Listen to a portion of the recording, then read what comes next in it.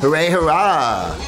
It's Fats Domino, celebrating the songwriter, arranger, composer, Dave Bartholomew, who he collaborated with for ages and ages, that scion, an influential macha of New Orleans music and the architect of the very sound of New Orleans.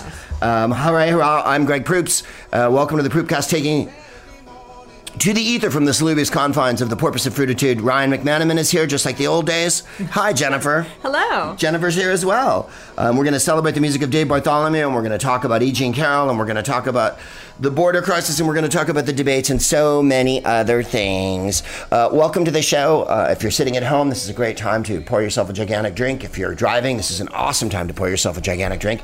And if you're simply riding a bicycle, this is a great time to reach down and grab the water bottle and pour yourself a gigantic drink out of it. Wherever you are, and I hope you are, wherever you are. I've been in the East Coast with the Who's Live Anyway guys. We'll be back out on the road in Canada. This month we're going to, golly, where are we going? Lloydminster, somewhere in Michigan as well. When you say somewhere, Greg, what do you mean? Well, a place. And then that'll be out. We'll be out with Dave Foley, in fact, in the next coming weeks. Let's see, where are we going? We're going to Saskatchewan. That'll be exciting because the potash mining in Saskatchewan is of such great interest to people. And I like to start every show with a little reference to that. We're going to be in Winnipeg on July 11th. We'll be in Bayfield, Wisconsin on July 12th.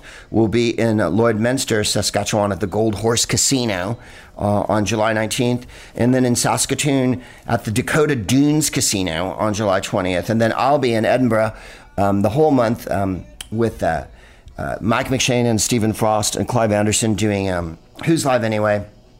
Except we don't call it that. We call it, I don't know what we're calling it this time around. Who's Line Anyway? Richard Branch. A couple of years ago, Branch will be there. What did they call it a couple of years ago? What does the title of the show matter anyway? Which was just beyond. Iffy. Yeah. Sketchy. Not good, as they say. Let's see what they're calling it this year. I'll be there the 13th through the 26th.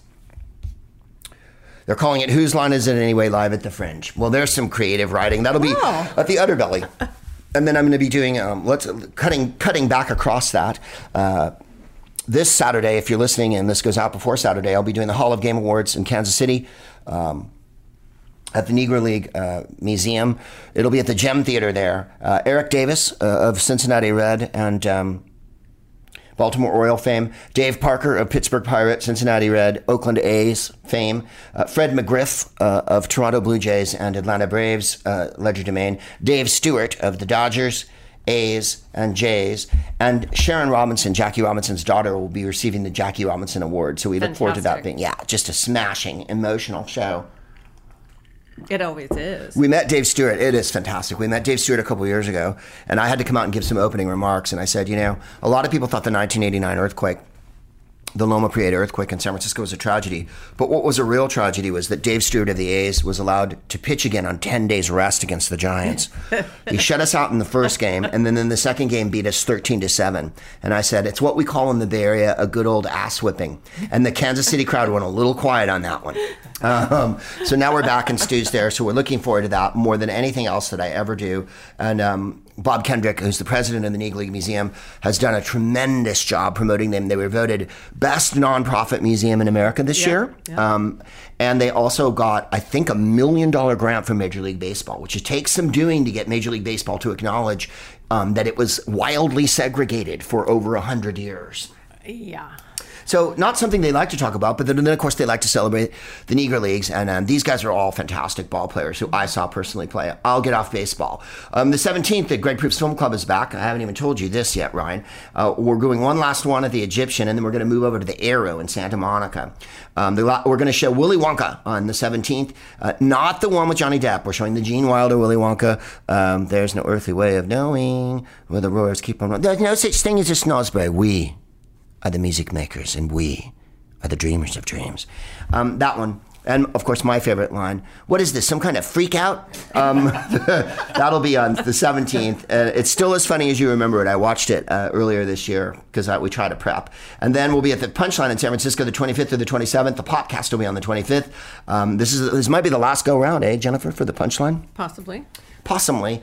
It's going to move locations, I think, but I think it's going to be closed for the rest of the year unless Google backs off or whatever's going on up there. But we'll see you at New Year's probably at Cobb's anyway in San Francisco. Then I'll be doing stand-up on the 26th and 27th. Then on August 1st, I'll be in Tacoma at the Tacoma Comedy Club doing a podcast there. The 2nd, stand-up. The 3rd, in Spokane. She don't lie, she don't lie, she don't lie. Spokane, doing stand-up. Then the 3rd, a podcast in Spokane. That looks wrong. No, that's right. The 4th will be the podcast. Sorry, I said the 3rd. The 3rd is stand-up, the 4th is podcast. Then we're going to show Babette's Feast, which is a marvelous picture. Late 80s? I should know the year on that. A fantasy-packed affair where an uptight family has a dinner party, and Babette, their chef, de cuisine, creates a meal that breaks open their emotions and lets them communicate with one another. It's a really beautiful picture. Jennifer chose both of these pictures, and that'll be on the 7th at the Arrow in Santa Monica. We're very excited to be moving out to Santa Monica for this one. Then, as I said, I gave you all those. We're going to the Underbelly the 13th through the 26th. The 14th and the 14th and the 19th, my eyesight is just bloody awful. The 14th and the 19th, we'll be doing the Proopcast at the Gilded Balloon in Edinburgh. You'll find me. I'll be amongst the drunks there in the afternoon. And then we'll be doing the Soho Theatre in London for our English friends. That'll be the 28th of August. And I think that's at 9:30. So be prepared to catch the late bus. I will end in time for you to catch the late bus. Really? Yes. The show will start at 9:30. I will be done at 11. You can catch the late bus, which stops at midnight, I think. And the tube stops at midnight. So it's not Christmas time. It's the summer. It would behoove them to extend it for summer hours. Well, it's a groovy time of year to be in Edinburgh and London because everybody's in Edinburgh and everybody's out of London. And the weather's nice for once. It's not, probably won't be rainy. Yeah, fingers crossed. And then we'll be moving on after that. Ryan joins us back on the road in September for more Who's Live adventures. Enough of that fall. Babette's Feast is 1987, and it's an Isaac Dinesen story. Oh, really? Mm-hmm. Is it a Spanish picture? No, it's Danish. Danish. Ergo Isaac Dinesen. You know, it's that keen perception that makes me one of film's most acute chroniclers. Knowing that Babette's Feast, written by a Danish woman, and jumping right in and saying, is this a Spanish movie? I think puts me at the head of the class on this one. A lot of our people out there are going, really? See how I sought refuge in drink to kind of cover my own inadequacies and jazz like that. Anyway, we were on the road last week, and we did Worcester, Boston, where else we could piss New Brunswick, and Lebanon, New Hampshire. And we had a grand old time with our Dave Foley. Anyway, as you know, I have a contentious relationship with Boston in so much as I think that their sports teams and their fans are some of the most awful things that ever happened to America. I'm talking, of course, about Robert Kraft, who famously went to a massage parlor in Florida the day of the Super Bowl. I'm talking about their coach, Belichick, who's an avowed white supremacist, and their famous quarterback, Tom Brady, who not only were his balls deflated, he wore a Make America Great cap through the whole season and then wouldn't talk about it when reporters asked him what it was about. So the white supremacy involved in the Boston Patriots is one of my least favorite things in sport. However, having said that, the people of Worcester and Boston were awesome. And the people all around Red Sox Nation in Burlington and Lebanon couldn't have been nicer to us. They were wonderful crowds. They have hilarious accents that I can't begin to understand. I know I have a California accent, but you can understand me. You can make me out through the fog. But sometimes when someone yells, "Pitha!" you're like, I don't even know what that means. I really don't know what it means. And if you like white people, wow, New England is really exciting. I mean, Vermont really is just shocking. Let me put it this way. You're not going to get a horchata.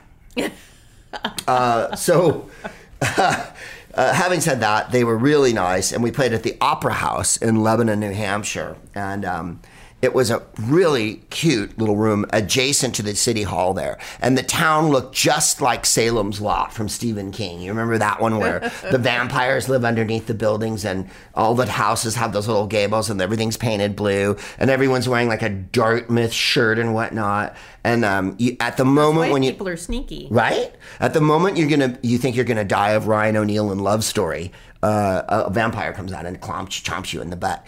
Marijuana's legal in Vermont. Marijuana's legal in Massachusetts. By legal, I mean recreational. You can go in and buy it. So I go to the dope store in Boston and with our tour manager, Morgan, on a field trip. We just want to see what it's like. So we pitch up at this place in Brookline called Nita or Mita or some bloody thing. And there's a queue around the block, right? Like it's like they're showing a first run, like it's Avengers Assemble or whatever. And so there's this double back Disneyland queue, the kind that are horrible because you never get there. And it goes through the car park and around. There's 3 off-duty mass cops there, right? Boston cops wearing orange vests and shit like that. And the hippie dude who's in charge of the car park, and it's kind of half-ass rainy. It's New England in the summer. I go, how does this work? And he's like, well, you got to get in the queue over there in the line. And then, here's a menu so you can look at it before you get there. It's like, this is a pot store, right? I'm pretty sure what's on the menu. There's pot. There's pre-rolls. And because Massachusetts has all these laws and they didn't do the rollout very well, you can't buy pre-rolls in a box unless you have a medicinal card, but you can buy single pre-rolls. No one's following this, and I don't expect you to in any way. I'm not following this. Why you need a medical card to buy a box of pre-rolls, but I can buy 4 individual pre-rolls, which is the same amount as in the box without my medical card. No a tip jar. Right? In California and Oregon, Washington, and Denver, there's a tip jar. You tip the bud tender. Maybe you don't remember the Puritans. I mean, it was like Cotton Mather designed this place. Plus, it was in a bank. So it was August inside, and it had deep, dark wood paneling. And then they had ripped out all the counters and put in dope counters so that you could see all the weed. And then all the people working in there were kind of hippie-ish. And in order to alleviate the dank atmosphere of a Puritan bank from the turn of the century, they'd hung a pride flag in one corner. Wow. So that would indicate that, hey, everybody's welcome. That was to cleanse the area. Yeah, especially if you have money to buy pot. So there was, you could book ahead online and your order was ready. That was one queue. There was a medical queue, which I don't know why they still have medical if it's already recreational. That doesn't make any sense to me at all. They want to take the fun out of it. And make more regulations and rules because, as you said, the Puritan misery that imbues the discovery of that area is superseded by the Pilgrims and all the other Puritans what came in there. And speak for yourself, John Alden is the slogan. So we're standing there in the queue, and I said to Morgan, we call it in our little group, Who's Live, Chip Eston coined this years ago, the sweet perfume. Because people will say to me on the road, they'll go, what's it like? People must get in your face all the time and want your autograph and you're famous and shit like that. It's like, I have the most awesome low-level celebrity that you could possibly imagine. Sometimes people recognize me, and when they do, they're nice to me. Why? Because I'm a comedian. I'm not a tax collector. I'm not a famous psycho killer. I'm not a famous murderer. I'm not on the run from the law. So people are generally like, oh, you're the guy on the thing. That's really cute. Do you want an ice cream or something nice? So I'll often get a table or something. And this totally works to my advantage. I'm blessed, okay? Let me just, I'm bragging now. This is a humble brag. But part of being on Who's Line for 50 years and having it shown all over the world is that I can go places and have them go, oh my God, you're alive. Don't you wish that show was still on? And I'm like, it is still on. And they're like, I wish it was on still. And you're like, but it is still on. We're on our 7th season on the CW. And they're like, man, I remember when that show was on. Boy, you and the other guy, he was so funny, the bald guy. And I'm like, Colin, no, not him. Anyway, so we get in line and the guy goes, I'm a big fan of yours. And I turned to Morgan and I said, the perfume's not working enough. And then 2 seconds later, another guy comes over and goes, come with me, and takes me right to the front of the line. So we went inside. So yes, I cut in front of everyone in line at the Nita and Brookline last week. I apologize to the people that are there. Mind you, I was kissing babies and running for office while I was in line. So it wasn't like I wasn't working. But thank you for showing us a good time. I think I've got one of the joints around here somewhere. Oh, look, here's one. Yeah, no, here's the tube from the place. And, oh no, this is a California one. Theirs weren't as strong, though, I'll be honest. The hybrid wasn't as strong. Really? Can you read what the label says? California, that's a surprise. No, of course, right? I don't know if the weed comes from Massachusetts. I doubt it. Premium marijuana. Premium marijuana. Yeah, flower. That's what we call, what we would call buds in the old days. They call flower. Look, like, what's his name in Bambi? What is it? Flower? What is it? Schoondog? Schoondog filled with hash. Do you have a medical card? No, I'm a squirrel. What was he? A rabbit. He wasn't a squirrel. Sometimes they acted like squirrels. So that's where the confusion lies. So anyway, then we went and got Italian sandwiches, and it was a pretty good day in Boston. What can I tell you? It only rained partially. No cannoli? You know, I laid off the cannoli on this trip. I did have a lobster roll for breakfast one day, though, I admit. I woke up late, and I was like, fuck it, I'm having a lobster roll. And it came with French fries. And the waiter came over, and he was glutinous with self-approbation, as your favorite expression from Hitchcock. He came over, and he was like, enjoy. And I was like, it looks pretty goddamn good. If you've never had a lobster roll, and let me see that lobster roll! To the left, to the left, to the left, to the left. Now slide, slide, slide. It's chunks of lobster. The East is the East Coast. So lobster's like peanut butter there. Like, it's not hard to come by, and it's everywhere. Like on the West Coast, you buy a lobster, it's a special occasion, and it'll say market price on the menu, which means it's going to be... You're scared. Well, it's going to be $300 or whatever for nothing, and you're like... And then the Atlantic lobsters are the gigantic ones, right? It's the ones up in...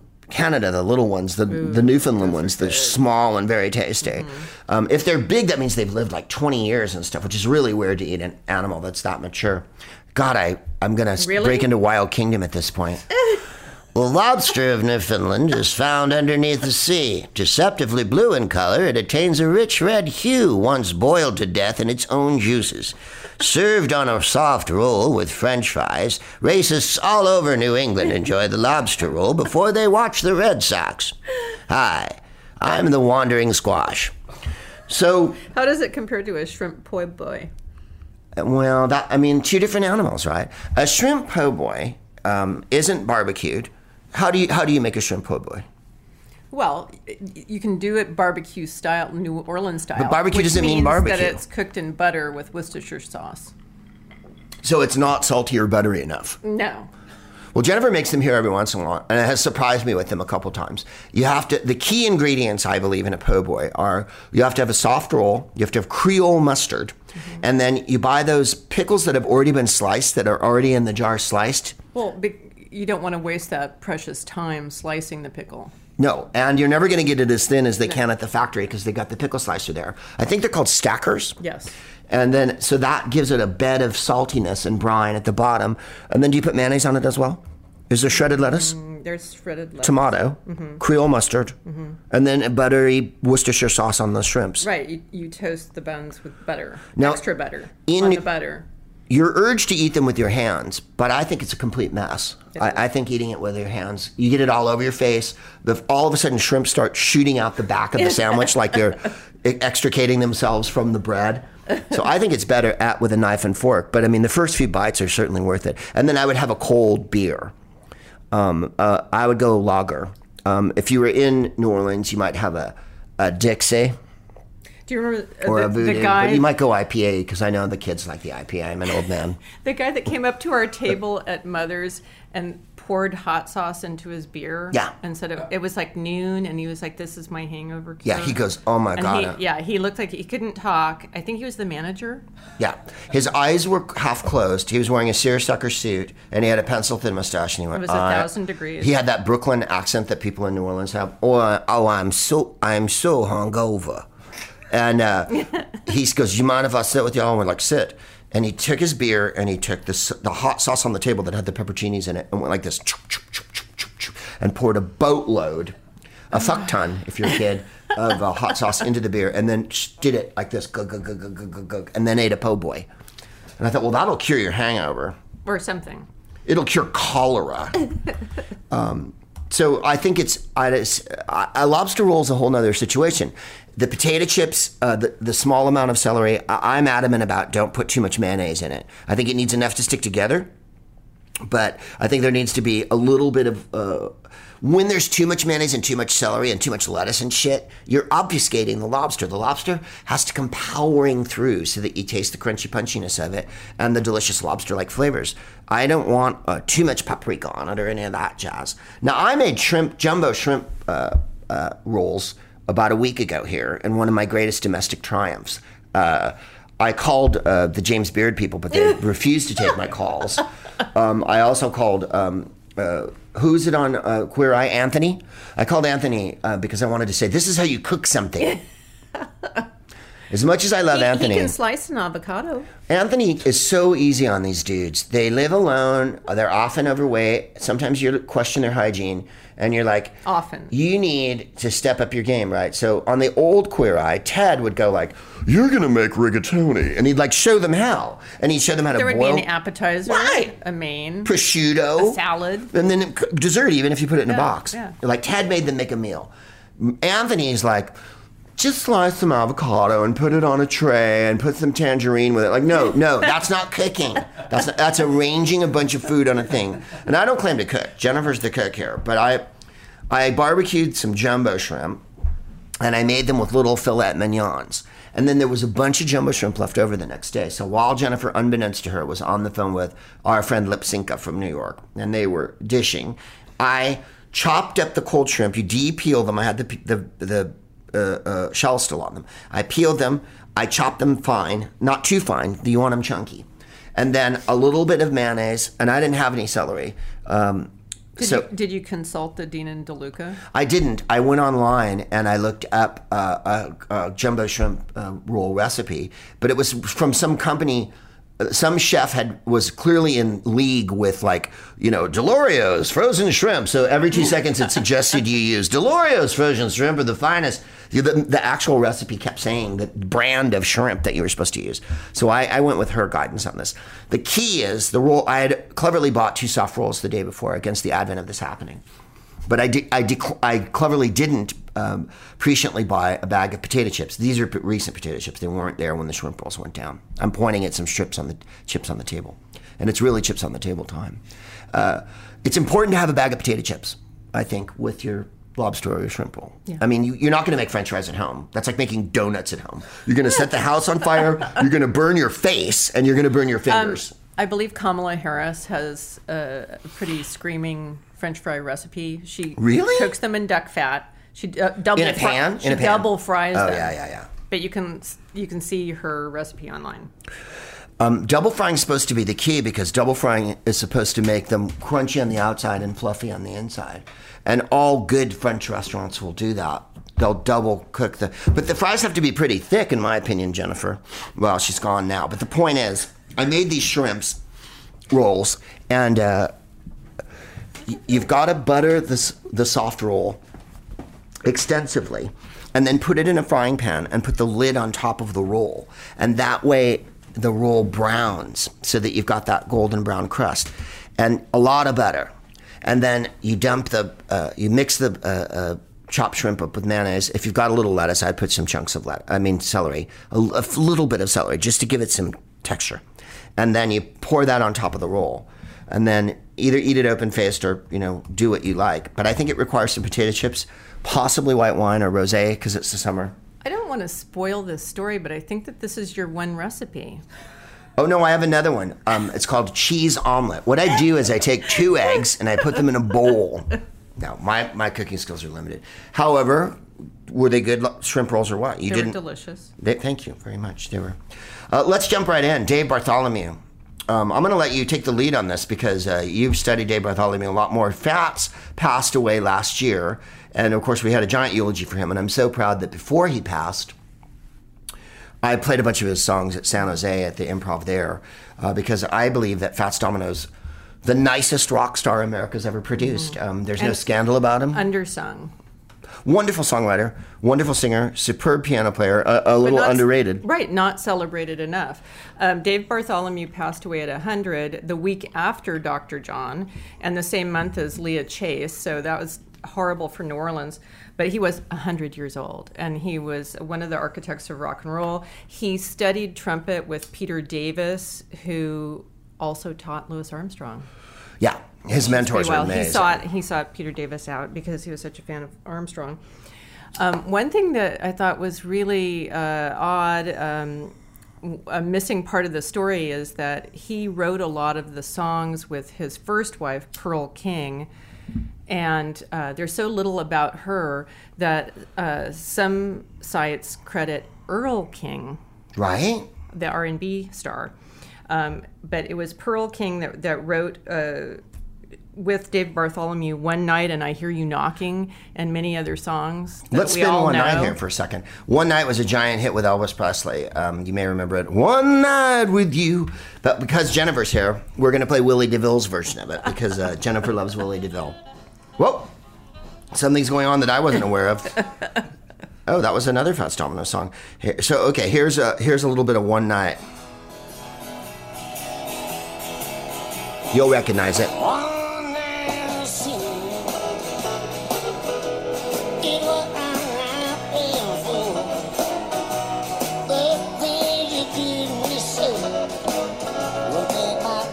Come true.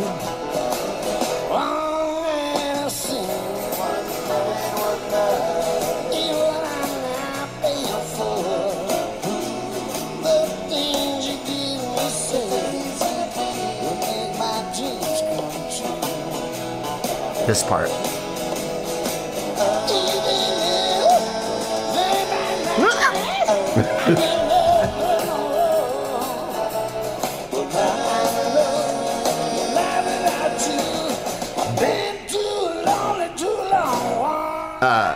Dave Bartholomew was a great businessman. Mm-hmm. He wrote these songs with his wife, this series of songs, right. Then all the songs with Fats. He wrote songs for Smiley Lewis. Irma Thomas. Mm-hmm. He mentored Fats Domino, and I guess really he picked all the musicians for the studio band. So he apparently had an eye for the greatest talent in New Orleans, and so it was profound, his mark on the city's music. And did he not mentor Alain Toussaint as well? Yes, he did. Who wrote 1 million songs. Yes, and produced. He was something of a taskmaster, and he whipped guys into shape. And there was no playing clams or showing up later drinking or being high in his studio. Well, since I'm reading Dr. John's autobiography, I can't imagine. Surely not. How harrowing is that? I'm just in the teen years, and he's lost several drummers, and the guy went to prison. And has anyone lost an eye yet? Yes. Yeah. Thanks for asking, but no one people are up all night, and they're fighting every weekend, and guys are this is the 50s, losing their lives. Yeah. And so the idea that Dave Bartholomew was the taskmaster, someone had to get someone to the studio on time. Right, so they could make a record? And he was apparently, one of his strong suits was getting everybody paid and getting the rights to music. And after Katrina, when he came back to New Orleans, one of the first things he did was try to get money for the older musicians. Isn't that smashing? Organize a benefit. And that was when he was elderly, and he was working in his 90s. He was on Treme. His son was a regular on Treme. Tell me what the Sons do. Well, his son Don has a recording studio, and he said that the family's job is the legacy. That they've always felt that they really loved their dad, and he said that if he was a great musician, great producer, arranger, he was 100 times that as a father. Isn't that amazing? Mm-hmm. Well, he's a rare person that way, because I don't think he was ever drinky or druggy. Mm-mm. He and Fats were Fats both wasn't drinky or family druggy. men. Yeah. There was an amazing 1962 French concert with both of them and their band in France that's on YouTube, and it's wonderful. It's an hour and a half long. The French crowd's wearing sunglasses and smoking, and at the end, because it's a New Orleans rock and roll act, they break it down from doing all the hits. They do Ain't That a Shame, Walking to New Orleans, all that. Then at the end, when the Saints come marching in and the whole band goes into the audience, and the French people have never seen anything like it. This group of... They're losing their minds. Yeah, it's New Orleans. But also the band seems free from the fetters of being in the South and everything that goes on with racist America. They're in France, and they're being celebrated, and they're being treated with respect, and Fats seems to be lighter in his tone, and just having, not that he was ever... It's so worth watching. It's so lovely, and at the end, they're having such a great time. Dave Bartholomew sits on the stage. Yeah, yeah. And he's playing sitting on the stage, and it's just great. When you watch it, you'll recognize him as, he never looks young. even when he's young. And 2, he plays the trumpet. Here's one that he wrote with Fats that made $1 zillion billion. You made me cry when you said goodbye. Ain't that a shame? My tear felt like rain. Ain't that a shame? You're the one to blame. You broke my heart when you said we're apart. How about the interesting structure of that song? Mm-hmm. It starts in the middle and goes to the chorus. Well, that was Dave Bartholomew's complaint about Fats Domino, was he felt like he had to come in and put a beginning and end to it, because he said that Fats always wanted to start in the middle of a song, and then he would just never end and never, he was playing for the love of it, and he wasn't thinking about money or business or anything, and they needed the two of them to make this happen. It's been said in more than one obituary that in order to have Fats Domino, you had to have Dave Bartholomew. Yes. Not so much that Fats Domino wasn't able to be Fats Domino on his own, but the guidance and literally Fats was wearing coveralls and would come from work because he was a mechanic and show up to do gigs. And Dave Bartholomew was a strict suit and tie dude. Like, you dressed up for the stage. Like when you see them in the 60s shoe show, everybody's kidded, right? Like Fats usually wears that check jacket and pinky ring, and the cufflinks and everything. No one showed up late. Or with Dave bad hair. No. And he thought Fats was like, really, you're going to come in your coveralls? And Fats was like, hey, I'm after work, man. He wanted to put it on record and make it a venture that was successful, that would sustain all of them, and it did. I think it's more accurate to say that in order that Fats Domino be what he was, which is the enduring musical legend and I think second biggest selling star of the 50s, I don't think anyone sold more records except maybe Elvis. It required both of them to be him. Yes. Dave to with the hand and Fats with the talent. I think Dave Bartholomew always felt that, and he was never shy about saying it, that he was that instrumental, and that without him it wouldn't have happened. Yeah. Here's another version of it, just in case you're a groove kitten. Whoa, sorry, I have to start at the beginning.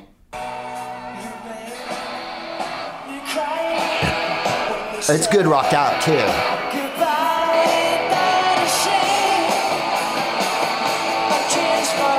More bass, please.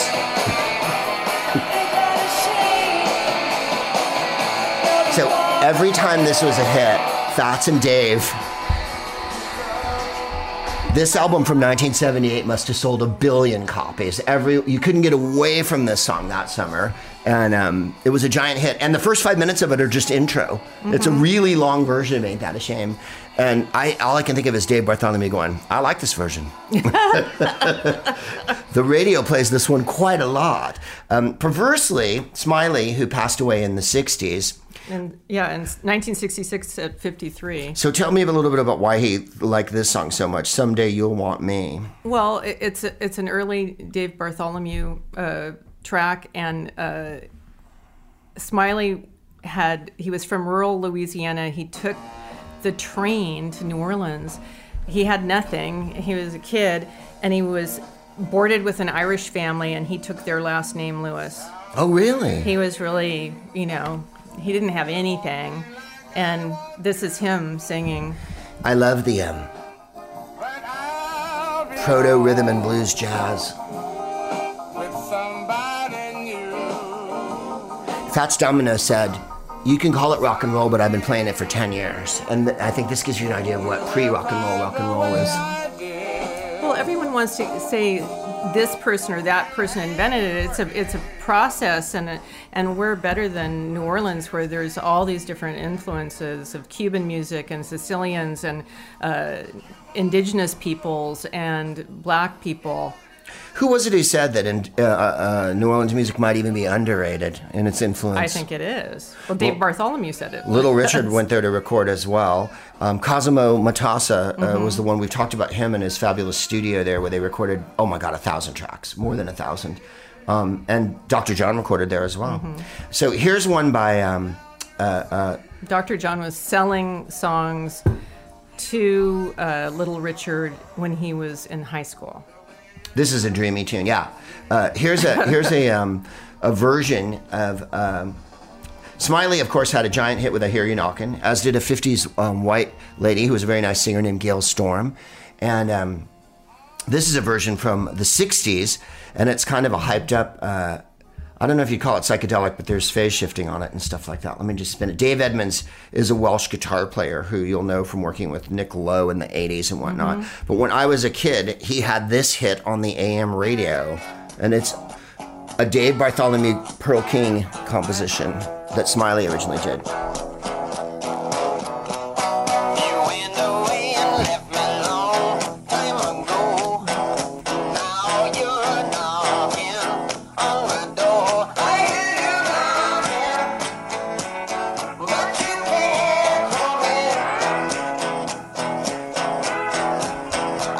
And the compressed vocals and the slide guitar is so bitchin'.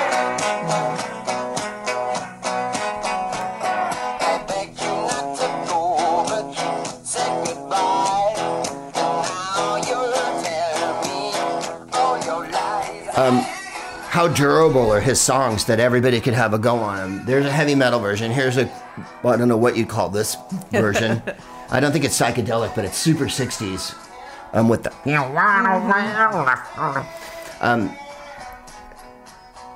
his songs are just tremendous. And Fats, by the way, he names everybody here.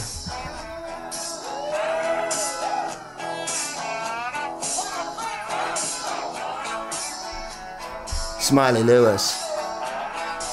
Nice. Yeah. Good for Dave Edmunds. He checks everybody who did the song. There's really no getting over Dave Bartholomew's awesomeness and influence in the New Orleans scene. Well, and the contribution of all the African-American artists he worked with. Oh, my God, which is zillions. It's just And he amazing. organized the show. Yeah, he did.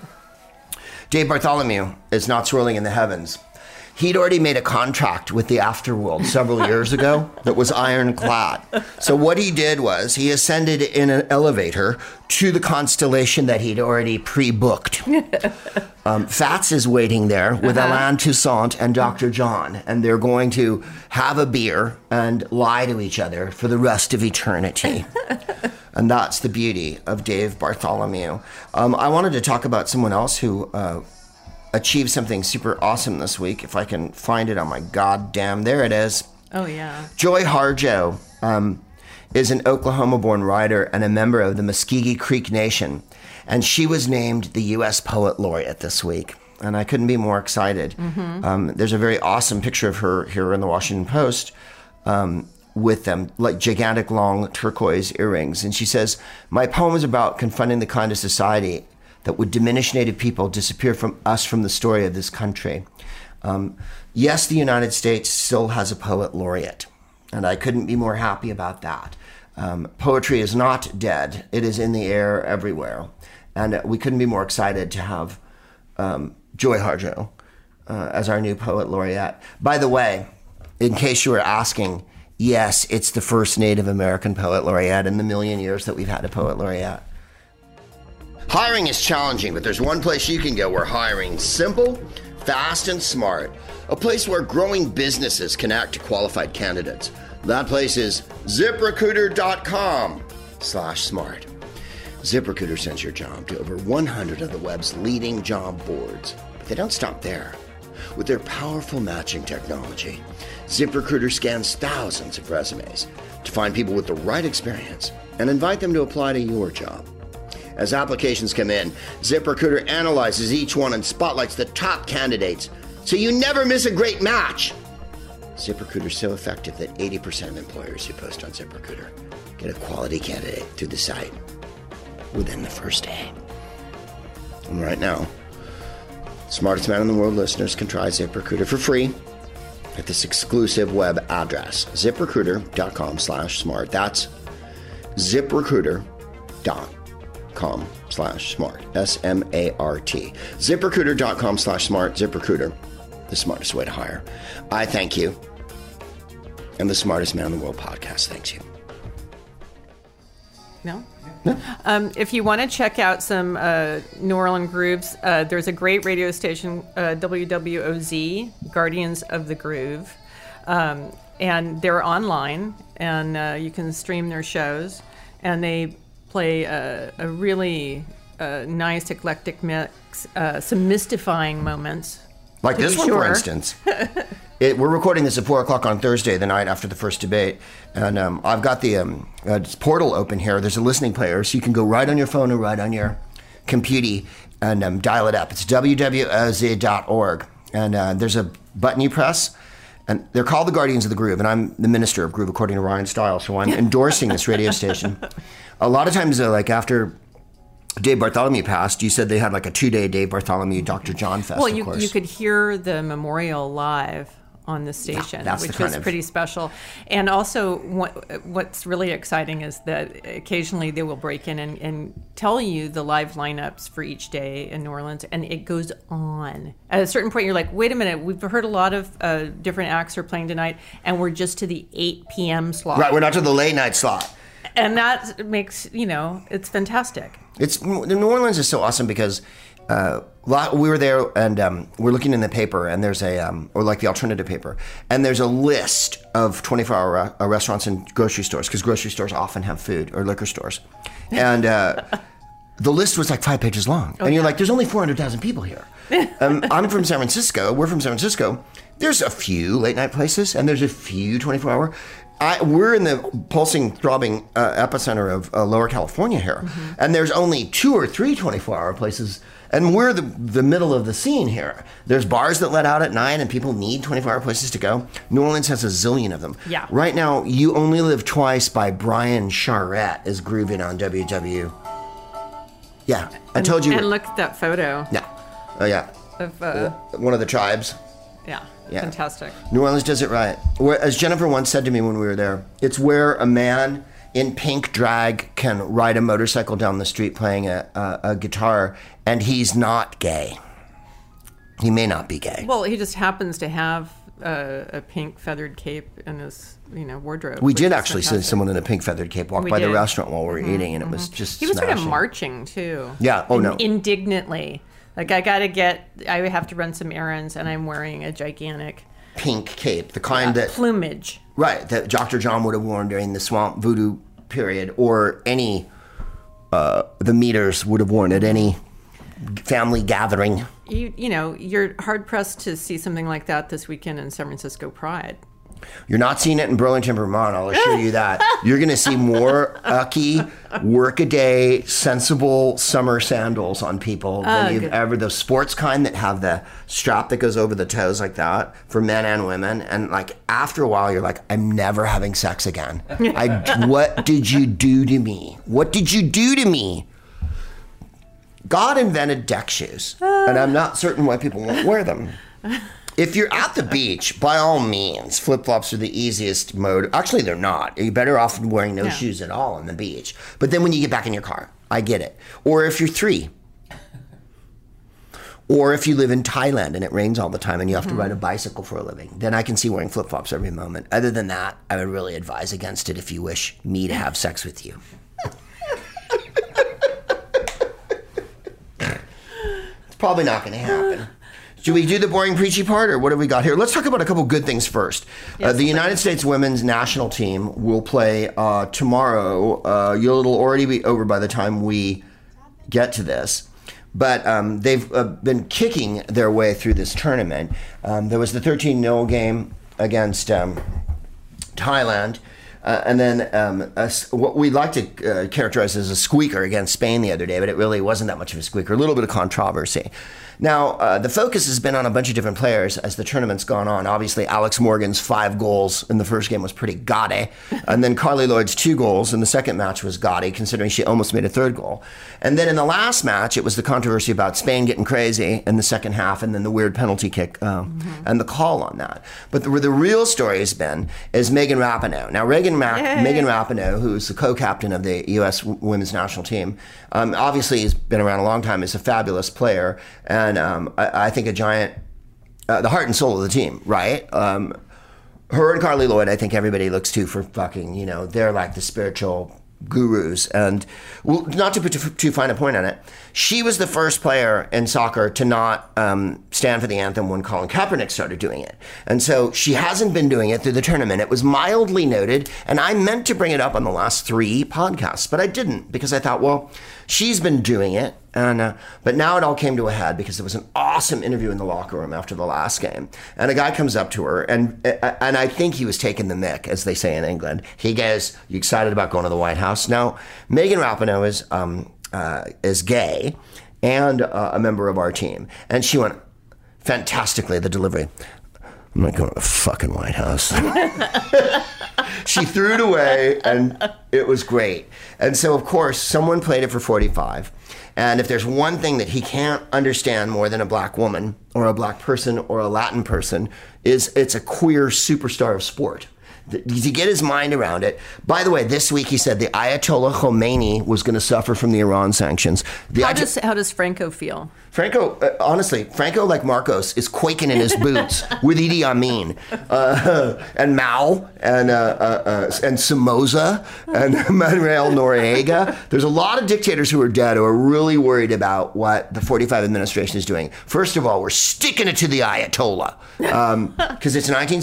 In his mind, it's always when he was coked up and having non-consensual relations with women at Studio 54. I think everything has stopped for him, and it's on that period. That's why he says things like when E. Jean Carroll and her credible accusations of assault came out this week. She was so brave. He said, "She's not my type," which is the most horrible, casual, indescribably awful thing you could possibly say in that situation. Well, and indicting himself in the process because he's... So he said the Ayatollah Khomeini this week. And so he's not ready for... The last lesbian superstar that he heard of was Billie Jean King. Or Martina was the last time he checked in on this. So he, of course, gave one of his fabulous speeches about how you're not American unless you stand for the anthem, which is the most specious, fatuous, awful, racist, white supremacist thing you could possibly say, and looks directly in the face of 2 things. One, the national anthem is a slave song that includes verses about beating back the free blacks who were fighting along with the British. And 2, Francis Scott Key was not known for his liberality and racial relations. But and when I went out to get people out to vote, we on our list we had a checklist that we could warn other people to avoid certain houses if there were issues. Yeah. And one of the signs of a troublesome house was, do they have an American flag in the window? Right. Our flag is taken. Which just says you might have trouble with some racism. Right. I used to say it about always the swastika, but the Confederate flag, of what it symbolizes and what it embolizes and what it metastasizes for all of us. It's this just terrible, wicked reminder of the enemy within and the purge that is white supremacy. But the American flag has got up there with the Union Jack. The Union Jack, British people used to be proud of because it meant, oh, oi, England. But in the 80s, the Union Jack just so became the white nationalist front emblem. So that's why on their uniforms they do the St. George's cross and whatnot. They do a subtle pullback from doing the Union Jack. And of course, I think Northern Ireland, Wales, and Scotland might have something to say about the Union Jack being a flag they didn't want to see come rolling into town because it meant we're going to have to pay tribute and there's going to be some casual sexual assault and perhaps a few people hung. I'm always hazy on the need to fly a flag in a country that you're in. You're reminding everyone of what? It's so weird. And it's Pride Month. So to take Megan Rapinoe out on Pride Month is to misunderstand everything utterly. By the way, she stood by her remarks and she went back and gave another interview, and it was in the failing New York Times just today about how she's not sorry. She said it, sorry, not fucking sorry. And I doubt they will go. The Warriors have set a precedent by not going to the White House after they won a championship. And then, of course, the Toronto Raptors, and congratulations, even though you beat my beloved Warriors. He met with Trudeau last week, 45, and he was like, they were like, do you think they're going to come to the White House? And it was like, they're not coming to the White House. One, they're a Canadian team. Yes. They don't have to go, even though the National Basketball Association is all American except for one team. What about Trudeau's gift basket from Pelosi. That was really so cute this week. So she met with Trudeau while he was in Washington, and there's a video of it. You can see it on her Twitter feed. Nancy Pelosi gave him a basket, and she went, they'd made a bet. San Francisco versus Toronto. And I guess if you won, Toronto was going to give you maple sugar. Imagine how grateful he was to meet with her. After having to meet with 45 and sit with him, to meet with someone who could go, hi, how are you? Comment ça va? Why don't you sit down for a minute and we'll have a chat about world affairs. I've been reading. At no point did she say, many people say, or you're Canadian. Or, heaven knows what he calls him. He might think he's Pierre Trudeau. Right. I mean, that's what or Gary Trudeau. I'm worried that he thinks he's one of the famous Trudeaus because those are the ones he knows. He's really that limited.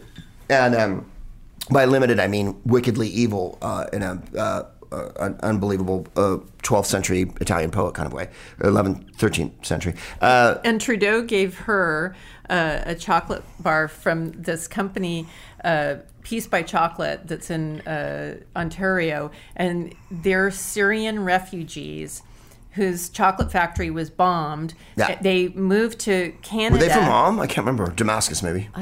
I think Damascus. Yeah. And they moved to Canada, and they had a GoFundMe for their new chocolate factory, and they're up and running, and Trudeau's been awesome about supporting them. I brought some home. Last year, I went to the fantastic JFL 42 in Toronto, and we got to play Second City, and we did the podcast and stand up there, and it was really an extraordinary experience for me. The Canadian crowd was awesome. And Jennifer sent me down to the Quay. There's a grocery store down around that way. And I sent you on a mission to find that chocolate. Right where the Jack Layton statue is, who's a famous liberal Canadian white nice guy politician who passed of cancer a few years ago.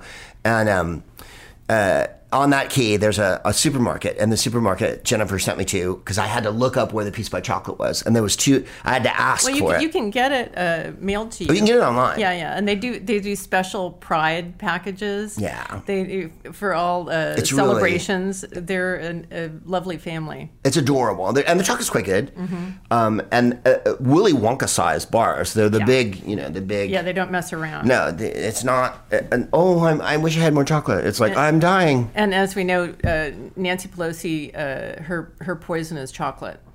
Right. She's a chocolate ice cream fanatic, and she's a chocolate bar. So she gave him, she goes, this is a basket of goods from California. Some candy bars, some pistachios, some almonds. I can't remember what the other nut was. It was another great California nut. And then, and some wine. And so there was 4 bottles of two wine, bottles of red, 2 bottles of white. And if you look closely at the picture, 6 chocolate bars from Ghirardelli in San Francisco. And a cable car. And a little toy cable car and a bunch of jars of nuts. And you're like, let's get this party started. You know what I'm talking about? This is how we do the Proopcast. If you could see the scene here, it often is several bottles of wine, chocolate bars, and some almonds. And bowls of almonds. We're in California, baby. Guacamole with every meal. You know what I'm talking about? Iced tea said barbecues every night. With us, avocados every breakfast, lunch, and dinner. Don't cut yourself opening an avocado. Put it on a cutting board. I've never held it in my hand. Right? Why do people cut themselves constantly opening an avocado? My thumb was gashed so hard by being the stupidest thing in the world. There's no way I'm holding an avocado the rest of my life. Set it down gently. I wear a hazmat outfit, and Jennifer sets the avocado down about 30 yards from me. And then I don't have to wear a blindfold because I can't see anything out of my left eye. And I run at it with a carving knife that we've had sharpened down the Gelsons near our neighborhood. And that's how we do it now. And by the way, my mother used to eat them with, she'd slice an avocado open and then slather it with mayonnaise and lemon. Oh, my. You ever seen that one? Oh, no. So you take a dollop of mayonnaise from the jar, and you put some lemon on it, and then you take a dollop of mayonnaise and put it in the middle where the little hole is. Fat on fat. It's... You know what? Cut with a little lemon. I don't mean to be like a proponent of mayonnaise on the show, but I'm asking you guys. You try it and you let me know. fanmailforgreg@gmail.com, or you can go to Twitter and let me know about this. No. These guys are grossing out. Both of them are grossing out because they're sensitive, sharing, caring, gourmet. What? Oh, really? It sounds good. Especially chilled. I mean, it's... And I had one the other day. I made Jennifer an avocado smash because I only have the one dish. And You have two. I have avocado smash. She taught me how to poach an egg, so I can poach an egg. And I made her an avocado smash when she came home. But I was on the side, Burt Bacharaching, and Angie Dixonian ing it. Because Angie Dickinson, for some reason, when we were kids, was the spokesperson for avocados. I think you were supposed to be excited that it was only 70-some calories. She'd go, "Hi, I'm Angie Dickinson, and these are delicious California avocados. Did you know that one avocado only has 4 calories if you stand on your head?" And it was always like, "What? No, it doesn't." Like Susan Powder used to say, "Stop the insanity. 2 pieces of cheese is like 7 baked potatoes." And you're like, no one's eating either of these things. You're making false equivalencies. It was when she was married to Burt Bacharach, right. And so they could be super, super leathery, tanned, and fabulous together. And thin. They're both thin. Yeah. She had a great figure, Angie Dickinson. With tiny waist, she had, all the boom boom. And Burt had that weird hairdo and kind of stood there. And his ad was Martini and Rossi on the rocks. Yeah, Burt Bacharach would do this weird vermouth ad where you're supposed to drink vermouth with rocks. So you could picture their house as being in Malibu, and that's all they had was vermouth and avocado. Right, cigarettes, a piano, a glass of vermouth, and then eating an avocado. What I used to laugh at was like, yeah, avocado only has 70 calories if you don't put anything on it. And don't eat anything with it. If you start putting salt and salsa and potato chips and tortilla chips and avocado, and if you start to put mayonnaise on it, mayonnaise has 1 million, it's not, I'm sure they're good for you. I think they're good for your heart, right? That's what they say here. Squirrels love them in LA. Like, avocados grow everywhere here. And squirrels will eat half of one and then barf it up and leave it on. Well, that's fun for them. They just take a bite and then pitch it back. It's weird because there's a surfeit of them here. And then you go around the rest of the country, New England, say, for instance, and there's not as many avocados as there might be. I was a little hostile when I moved to California from the East Coast, and I realized I'd never had a decent avocado or a decent orange. I was going to say an orange. When you had a California orange. And then oh my God, all the artichokes that you could ever hope for? No, a ceaseless supply of artichokes. Garlic, almonds, and artichokes were never running out of here. And pears, because the pear capital of the world, the raisin capital of the world, the artichoke capital of the world, and the almond and the garlic and almond capital of the world are all in California. And how do we determine that they're the capital of the world? The group kiss. The group kiss is the one that determines it. Matt Weinhold, our good friend who does the horror podcast, said to me years ago that he saw Kiss in Sacramento on a reunion tour. And they had rehired Ace and Peter. And by the way, as I've discussed, Peter's quite small. He's the cat. He plays the drums. So when he comes out to sing Beth, he's not wearing the platform shoes. And all of a sudden, there's a 5'6" Jewish guy on stage. Whereas the other guys are 8 feet tall because they're wearing platform boots. He said, on the night, Paul Stanley said, we decided that Sacramento's the rock and roll capital of California. Sacramento? Because Sacramento's the capital of California, but they decided it was the rock and roll capital. And Matt said that he turned to his friends and went, and we were here. Yeah. We were here on the night. Can you imagine? And he also said, Matt said when the show opened, I hope we don't have any feminists here. By the way, Jennifer's forbidden me to do this, so I'm totally out of school. Oh, God.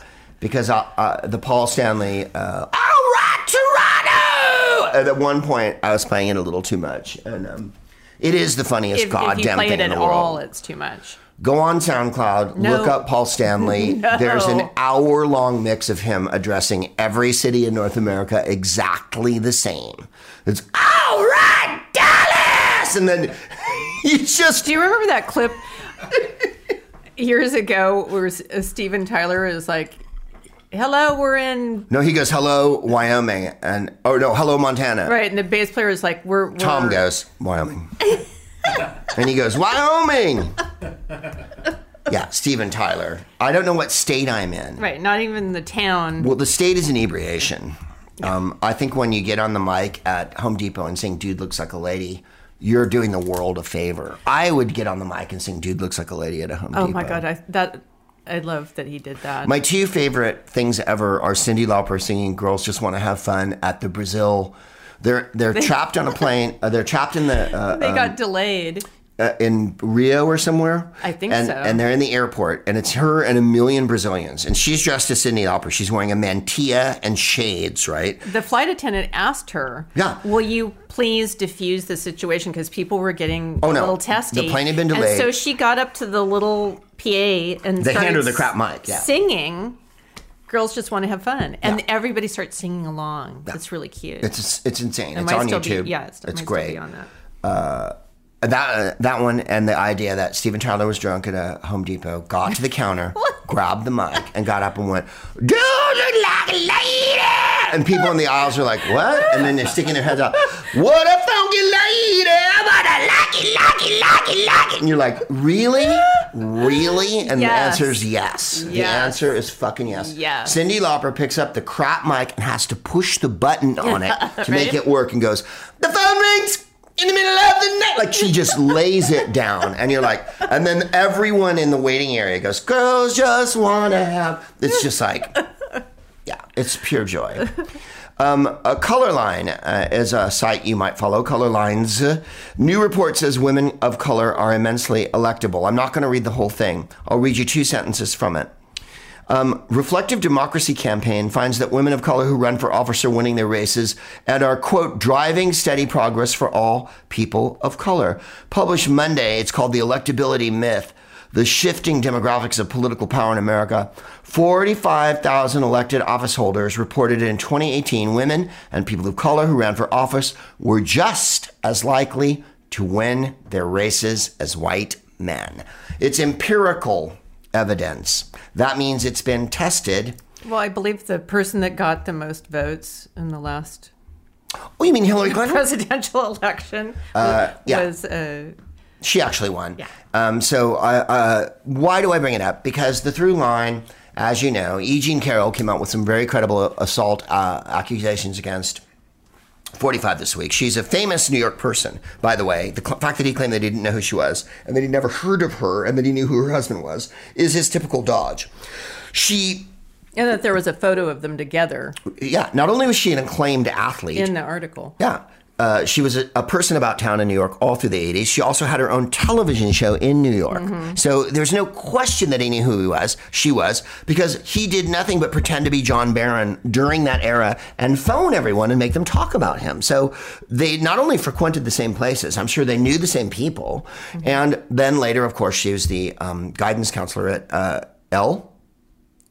She had a column in Elle magazine for 1,000 years. Yeah. Well, I say guidance counselor. She was Ask E. Jean. Yeah, Ask E. Jean was her column. So she was the Miss Lonely Hearts or whatever of Elle magazine.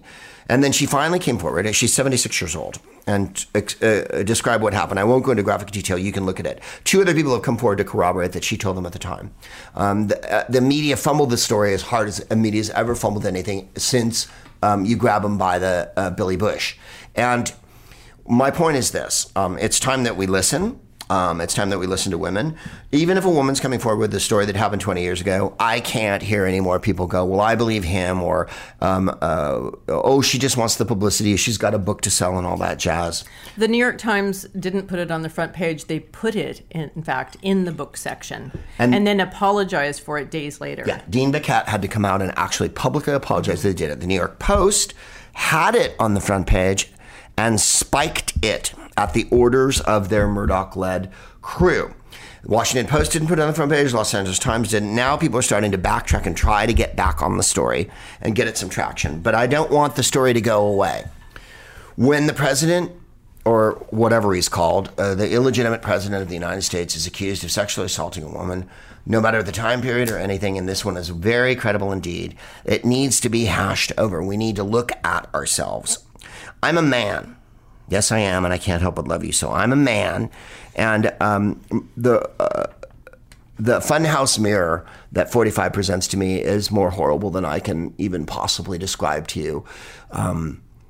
I think of a million triggering things. If I'm triggering you by talking about this, I'm sorry, but it has to be dealt with. Congress needs to look into it. It needs to be a lead item in the news. When he got elected, it was a message to the women of America that a guy who said on camera that he approached women that way by assaulting them when it all passed through, and then the normality of it. Oh, well, that's just how he is. That's just how he acts. No, it's wildly wrong. Well, last night at dinner, someone asked us all to talk about how things had been different in the last 2 years for us. And a lot of people talked about how they were having trouble sleeping, or they tried to drown out the noise. And I mentioned my excessive drinking. But I think a good thing to focus on is thinking about other people and the people that have it worse, and how to make it better for them. Always.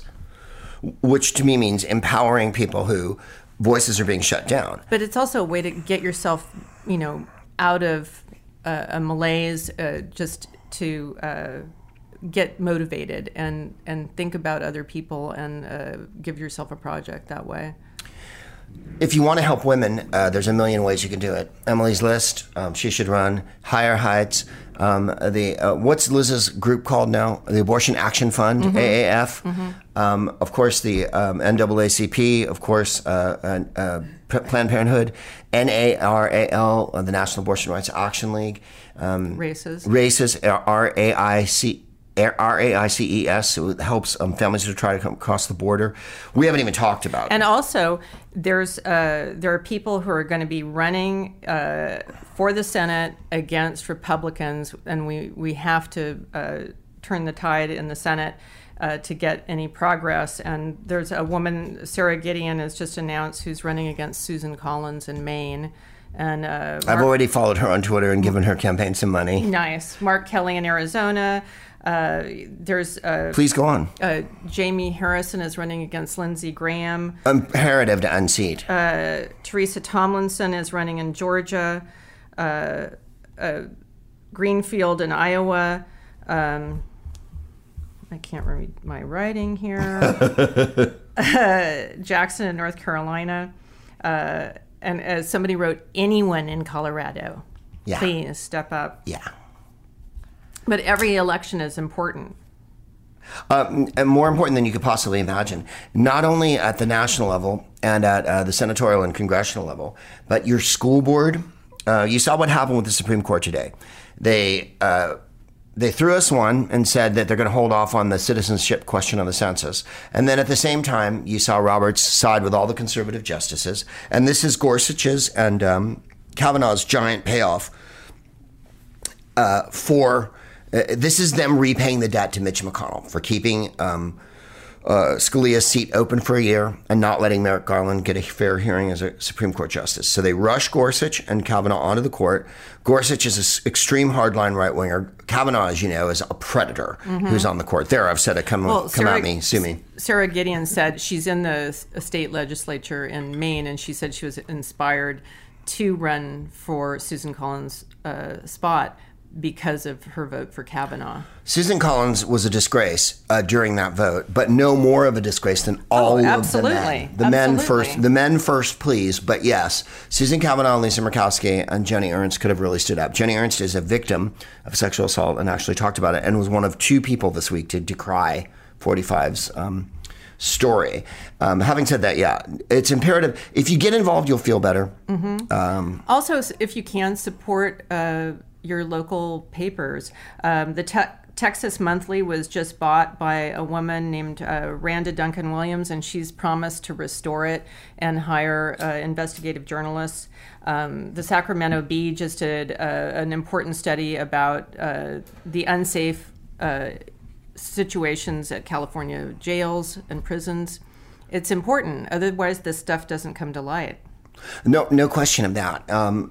It's extraordinarily important to support journalism, especially with Sarah Huckabee leaving the scene the way she had in a smoky haze. They had a little party for her before she left at a nearby steakhouse, evidently, and a bunch of the press went. I can't believe that. You have to understand I can and I can't. Well, Jennifer lived in Washington when she was a young person, and I always thought I was cynical. Coming from San Francisco. Oh, that makes you cynical, living in a suburb of D.C. Right. And then Jennifer would say to me, oh, it's worse than you think it is. So I'm like, yuck.